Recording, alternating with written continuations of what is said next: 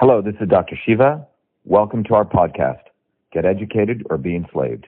Episode 692, air date August 6th, 2020. So what's your position on healthcare? So my position on healthcare is a very interesting one, and it basically goes down on health to the point that we need to recognize that the body is a very complex system. So you're looking at someone, who has 4 degrees from MIT. My PhD is in a field called biological engineering, and biological engineering was created to start understanding the body as a system. If you've looked at some of my videos, you also know that I also studied traditional systems of Indian medicine and other medicine, where we always saw the body as a system. So if you look at the body as a system, what you find out is it's a very complex system. Like your immune system is not just one piece. It's got 5 different components there. I'll just repeat again, right? So the immune system is a very complex system. And so I've studied it for a large part of my life, and what it reveals to you is the body is a very complex system. And to think that government can tell everyone should get all these same vaccines, or everyone, it's good, healthcare, and we have ambulance and police call that, right? But the point is, because the body is a very complex system, the government should not be telling top-down medicine. Okay, everyone should get this drug. If you have diabetes, you should take this drug. If you have Alzheimer's, you should take this. If you have a child, you got to give that kid 32 vaccines. That's called one-size-fits-all medicine. What we need is precision and personalized medicine. I give talks all over the world. I'm invited, because I'm an expert in that field, to talk about the right medicine for the right person at the right time. Now, that kind of medicine is not going to come down from a top-down medicine.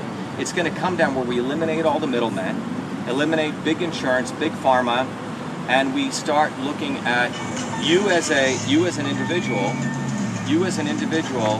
should be able to make decisions on what's right for you. No worries. You as an individual should be able to make what's right for you, but having a relationship with your doctor. It's called decentralized medicine. 80% of the stuff can be handled between you and your physician. He looks at you, understands you. Nowadays, most physicians don't even look at you. They don't, they basically are looking at a computer, typing in something. So we need to go back to that old school medicine, one-on-one medicine. And if we do that, we're going to get help. Because healthcare is not about health right now. It's about sick care. Trying to figure out how much they can extract out of you. So my view is, when you look at the healthcare model, this is what the right model is. You have a direct relationship with your doctor. It's called direct primary care. You pay out of pocket $50 to $75 a month. And then the remaining items, where if there's a crisis, like when you get auto insurance, you may pay about $100 to direct of these crisis insurance companies. So less than $200, you get the best health care.